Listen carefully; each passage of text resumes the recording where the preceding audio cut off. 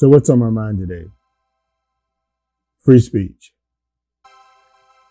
You see, there's been a lot of noise over the past few days about big tech companies taking people off their platforms, namely the president. And when this happened, some people quickly jumped to the free speech argument.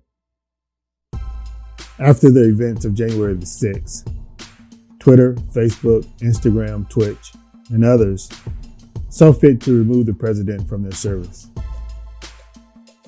Now, a few people have labeled this as an infringement on the president's right to free speech. But you see, I frankly find that argument silly.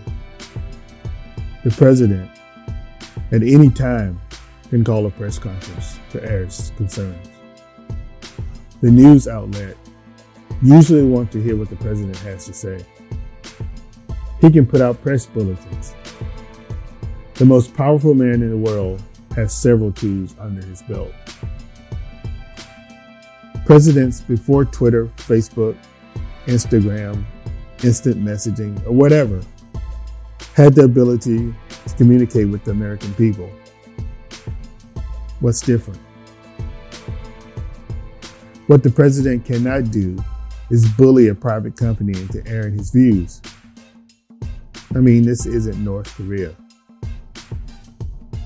Now, the First Amendment, Congress shall make no laws respecting an establishment of religion, or prohibiting the free exercise thereof, or abridging the freedom of speech, or of the press, or the right of the people peacefully to assemble and to petition the government for a redress of grievances. The key word is Congress. Congress shall make no laws abridging the freedom of speech.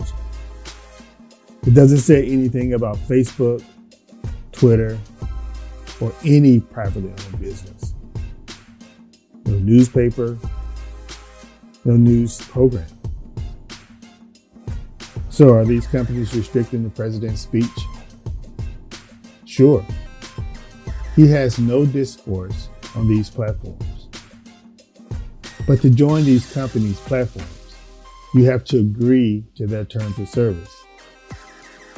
For the most part, you don't get to say whatever you want to say.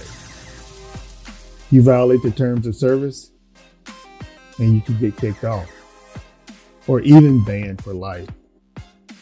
These companies are not infringing upon the president's constitutional free speech. And that's important. Anyone passing on the argument that these companies are infringing upon the presidential constitutional freedom of speech is just offering you a straw man's argument. And they should be rejected. Anyway, that's what's on my mind today. You guys have a good day. Peace out.